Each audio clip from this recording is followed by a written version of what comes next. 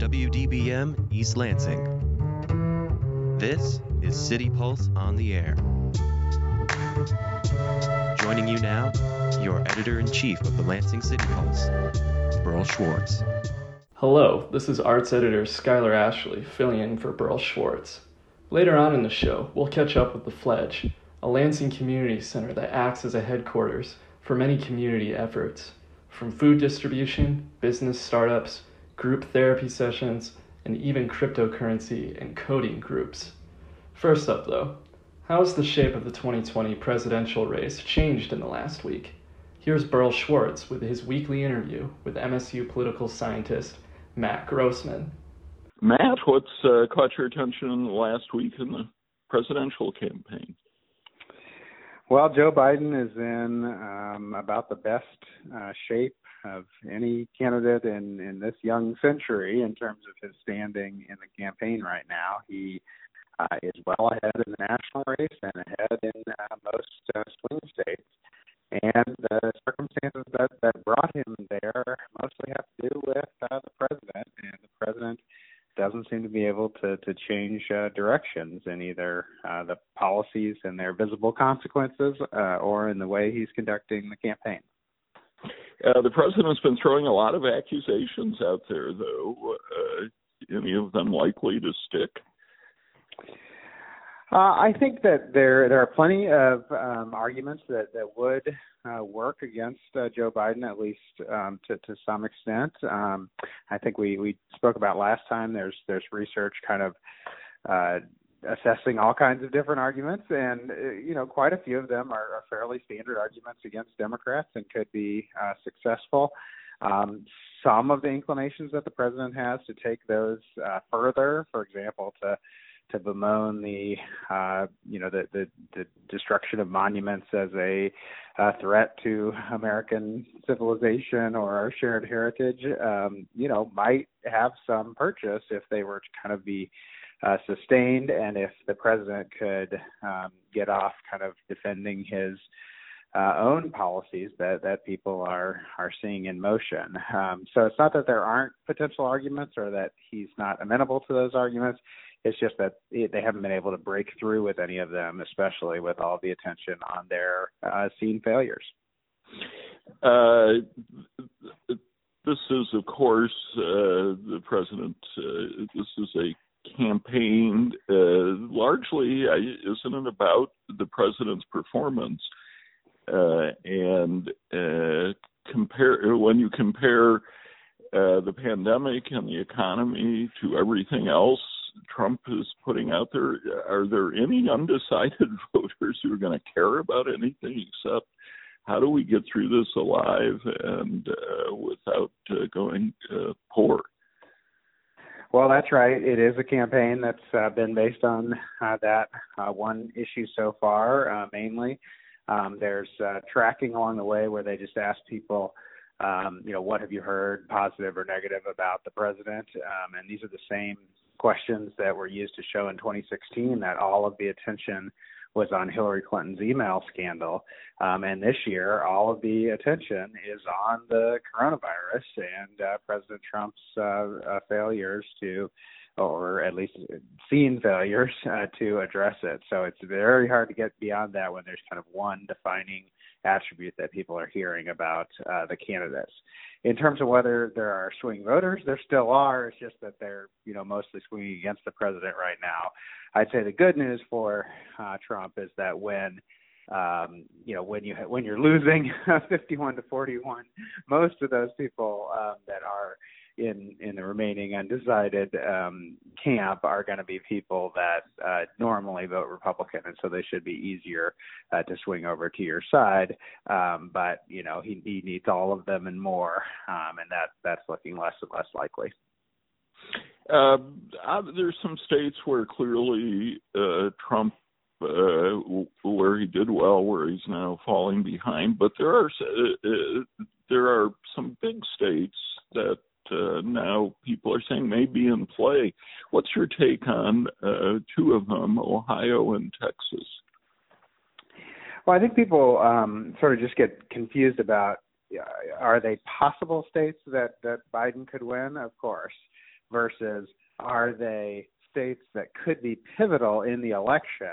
And I think that is actually unlikely and getting less likely. In other words, if he wins Ohio or Texas, then he's going to likely win a landslide. And so, it's just not going to be as important as his performance in the swing states. And to the extent that we've seen polling change, it does not really reflect this idea that some had that, okay, the battleground is going to move to the Sun Belt, to Arizona, to Texas. He's doing well in those states, but he's doing well even better in the states that we still consider the swing states from last time, the upper Midwest and Florida. So, yes, he could win them, but not very likely that they would make a difference in the outcome. But so he could lose them and still win the election. Still be in great shape, right? Okay. And now, how are things shaping up in some of these Senate races? Any changes in the last week? Not a lot of changes. Interestingly, the National Democratic Party still seems to be doing very well in terms of getting their candidates elected to the Senate campaign, to be the Senate nominees. That happened again with Hager in Texas this week, as it happened in Colorado and Kentucky previously. So the Democratic Party is still able to select its own candidates. Not that necessarily means they're going to win, but they're still in a good position of being able to assess, who's the best general election candidate, and then getting their voters to go along with it. And that's something that the Republican Party is less able to achieve. We're talking to amateur political scientist Matt Grossman about the 2020 presidential campaign here on City Pulse on 89 FM, The Impact. Matt, turning to Michigan for a moment, and I'd like to get back to some national stuff, but we're seeing John James, the Republican candidate for the Senate against incumbent Gary Peters, out fundraising him in the last 2 quarters. What's going on in Michigan? Well, it is true that Peters has had trouble drawing much attention at all, and he's still the least known senator that is up for re-election this year, and he's still sort of the best offensive option for the Republicans. It's just not looking like a year where that offense is going to matter that much if the national wave is going in the Democratic direction. But the Democrats do have a problem in that their kind of ability to do this giant online fundraising is dedicated toward candidates that are sort of the flashiest and have gotten national attention before, and that doesn't fit Gary Peters. So, he hasn't really benefited from it, whereas you see, people in Kentucky able to raise a lot of money, even though they don't have much of a chance to win. So I guess the trouble in drawing with kind of national online fundraising is that individuals directing resources are usually not picking the best races as well as the national parties do. But that may be a reason why Republicans nationally are excited about John James, but that isn't necessarily going to translate into a win. But the other interesting thing is just that the House incumbents are raising, almost half. Alyssa Slotkin raised half of what the Senate candidates were raising. So, they seem to be able to be drawing support, whereas the Senate race just doesn't seem to be getting the same dollars or attention. Yeah, I want to talk to you about Slotkin. I just want to finish up on John James. Is he sticking with Trump? Is he trying to separate himself at all with Trump? What are you seeing? I just haven't seen a big move, and without a big move, you get no separation. In order to I mean, it's sort of a misnomer that you can't separate yourself. You can. People endorsed by Trump did worse in 2018. People who voted with the party in Congress did worse in 2018. So there are ways to separate yourself, but it tends to require a real independent reputation, and Republicans sort of fear that they'll make Trump voters or Trump himself mad if they try to do that, and so very few have done so. You brought up Alyssa Slotkin, who represents the 8th Congressional District, which Allegheny County is in.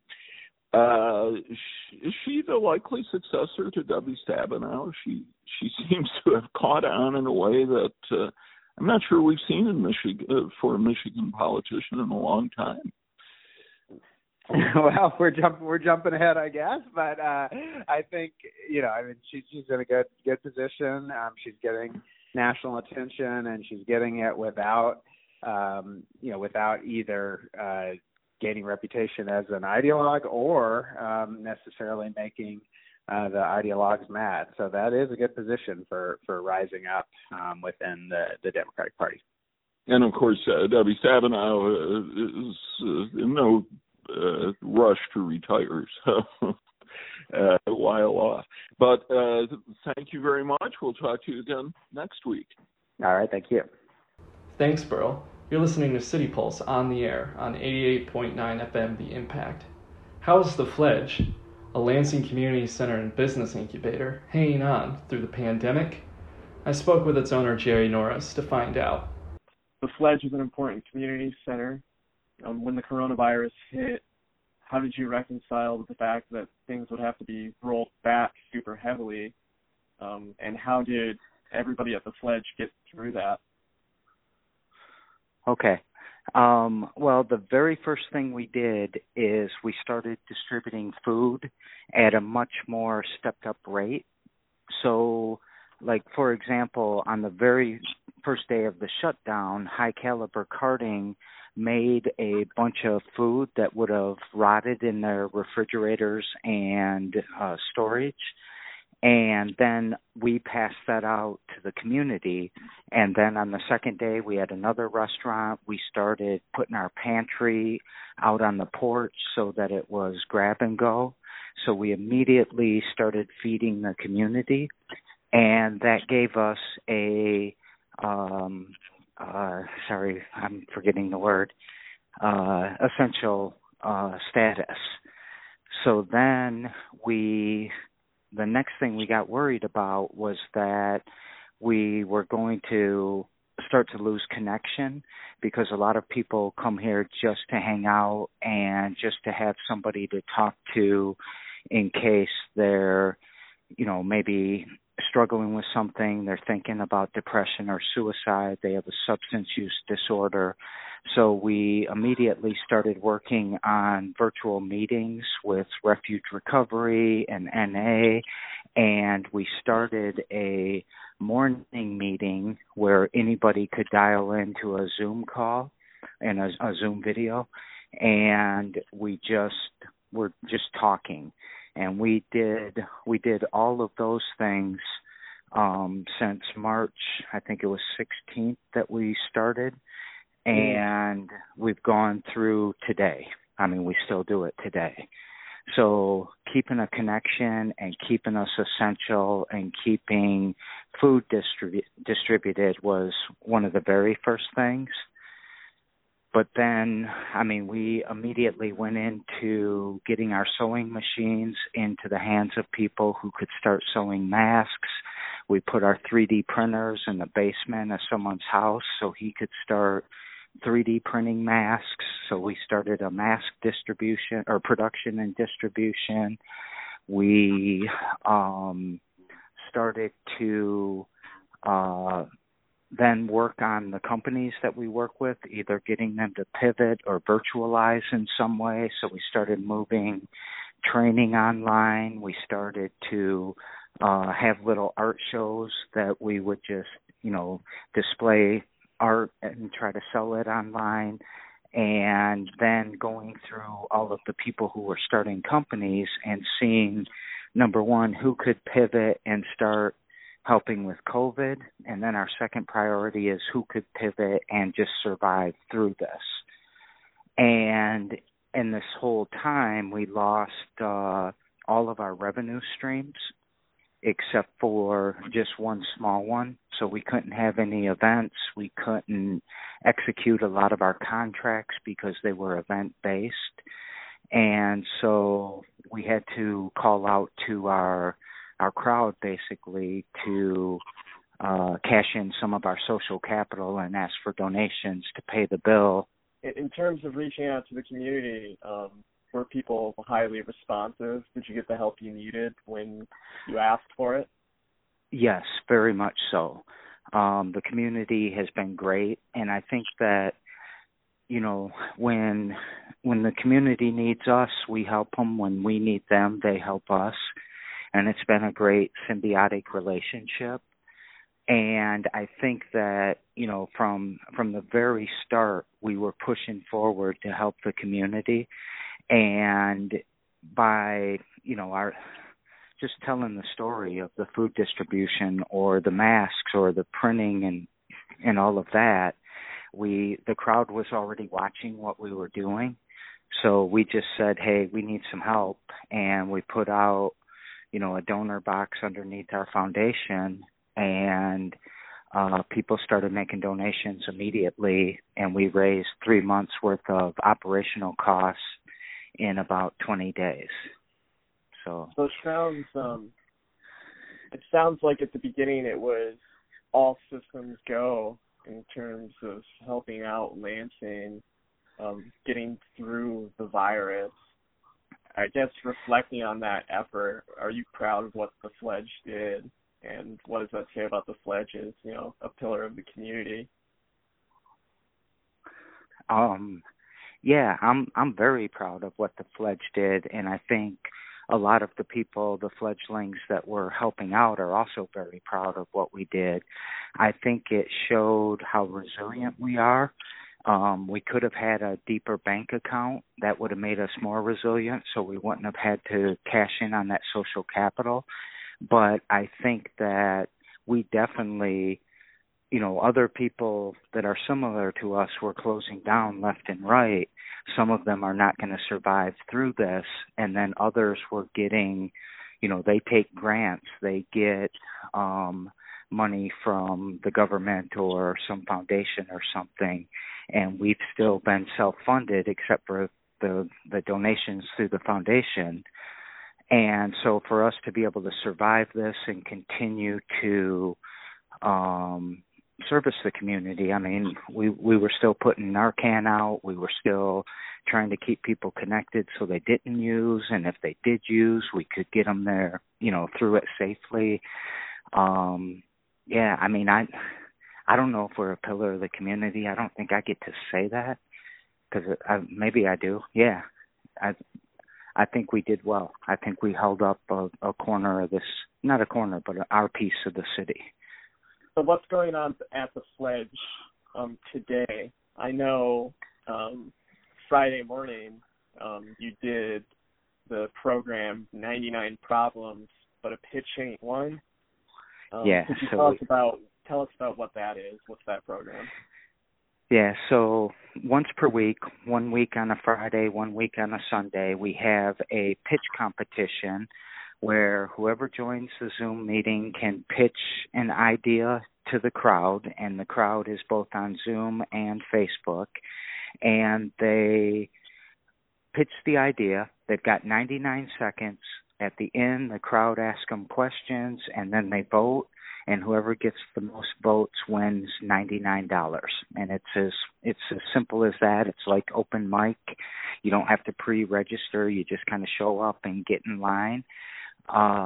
And we've been doing, today was our 11th one. We've given out, the first few we didn't give out money, but we've given out about $800 so far, and it's becoming more about the winning it and polishing your pitch and getting ready for like the hatching than it has been the $99. So we'll see people redonate it to sponsorship or to pay the DJs or whatever. Another major issue that's been going on, not just in Lansing, but across the entire country, is the response to the murder of George Floyd and all the demonstrations in support of the national Black Lives Matter movement. And the Fledge has been pretty outspoken about its support of those movements. Would you like to talk a little bit about that, the Fledge's place in Yes, that yeah, I will. So first of all, we kind of land with the thought that, enough is enough. We have been, as an organization, the Fledge, and as a person myself, the Fledge for 5 years and Jerry for 50 years have been fighting this problem of racism. I've seen it my entire life, and the Fledge was designed to be radically inclusive, to be able to start to restore equality and equity, and to celebrate our diversity and make us stronger. And when the tragedy happened with George Floyd, the response from the nation and the response from the kids in the city in particular was so motivating and so inspiring that, with COVID happening and then this happens and the Black Lives Matters movement stepping up and saying, or not stepping up like they hadn't been before, but standing up and saying enough is enough, we immediately felt that passion. And the whole concept of defund the police makes so much sense to us that, it's exactly what we should be doing. Every crime that we have in our community should be looked at as, one, a failure of our system, but two, a gem for us to learn from and to start making our community stronger and better so we don't have to spend the money on the police, so that we can invest it in our teachers and our education and our technology. It just makes so much sense to us from an economics perspective. But I fall back on what I said in the beginning. Enough is enough, man. And I know people, they say what I think are stupid things like all lives matter and all of that to, rebuttal this whole thing. But to us, it makes, Black Lives Matter, and that should be all you have to say. You shouldn't have to say because of this or because of that. But Black Lives Matter because their children, their mothers, their fathers, their daughters, their sons, and it takes me beyond belief every single day that we even have to say this. That we have to say wear a mask and Black Lives Matter and have people argue those two things is fundamentally makes me crazy. And I can't understand it. And to me, we've got a system inside of a bus, and we're rocking this bus, and the Black Lives Matter movement has it almost tipped over. And if all the other marginalized people that come to the Fledge, that live in the East Side, that are from this big diverse city that we have, start to help rock in that bus, if we get the LGBTQ, if we get the women's rights, the Me Too effort, we get all of these people that have been marginalized and oppressed pushing on that bus right now, we're going to tip it over. Is the Fledge open today? Like you said, a lot of people just use the Fledge as a space to hang out, whether or not that's the computer lab you have downstairs or, doing painting outside.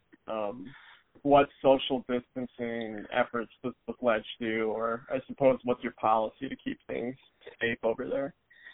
Yep. So one of the things we immediately started doing is studying the airflow of the Fledge. We have a big tech background, so we took our air quality sensors that we had already been working on that measures the particulates in the air. We took some of our smart technology that turns on, switches like fans and lights and all of this, and we just started studying the flow of how things were going to flow through our system. And we were doing that because we wanted to, we we're committed to help the Lansing Area Mutual Aid distribute food. So we started putting up warning lights if people had been in a room before you entered the room. We started turning fans on and off based on where people were and what doors were being opened. And so we have a very deep understanding of how our building operates and how we keep it safe. And then we started building barriers in these safe zones. So we've got 6 work areas that you can work at where we understand where your breath is going to go. So you can come in, sit down and work, take your mask off, but when you're up and walking around, you have to put your mask on. And then downstairs, we've got an isolation booth and 2 studios hooked to an engineering room, so we can record music with either pods of people, like let's say my wife and I, we're going to be the engineers or being recorded. We can be in there together. Otherwise, we can separate into different studios. So we've got the studios pretty well contained, so people are coming to use those. People are coming to use the 3D printer. That's its own separate room. And then same with screen printing and same with sewing. So that's all that can kind of happen. Oh, and then we let people use, one person can use the upstairs for like a shared workspace. Then other people have been starting to meet in the yard. So like NA met last Saturday, Narcotics Anonymous met on Saturday and just put chairs out in the garden. And I have to give a shout out to the garden because it's beautiful. I mean, it's all food, it's all herbs and remedies and all of these things. And it's really popping this year. So shout out to my own garden. You can keep up with the Fledge by following its Facebook page. You're listening to City Pulse on the air on 88.9 FM The Impact.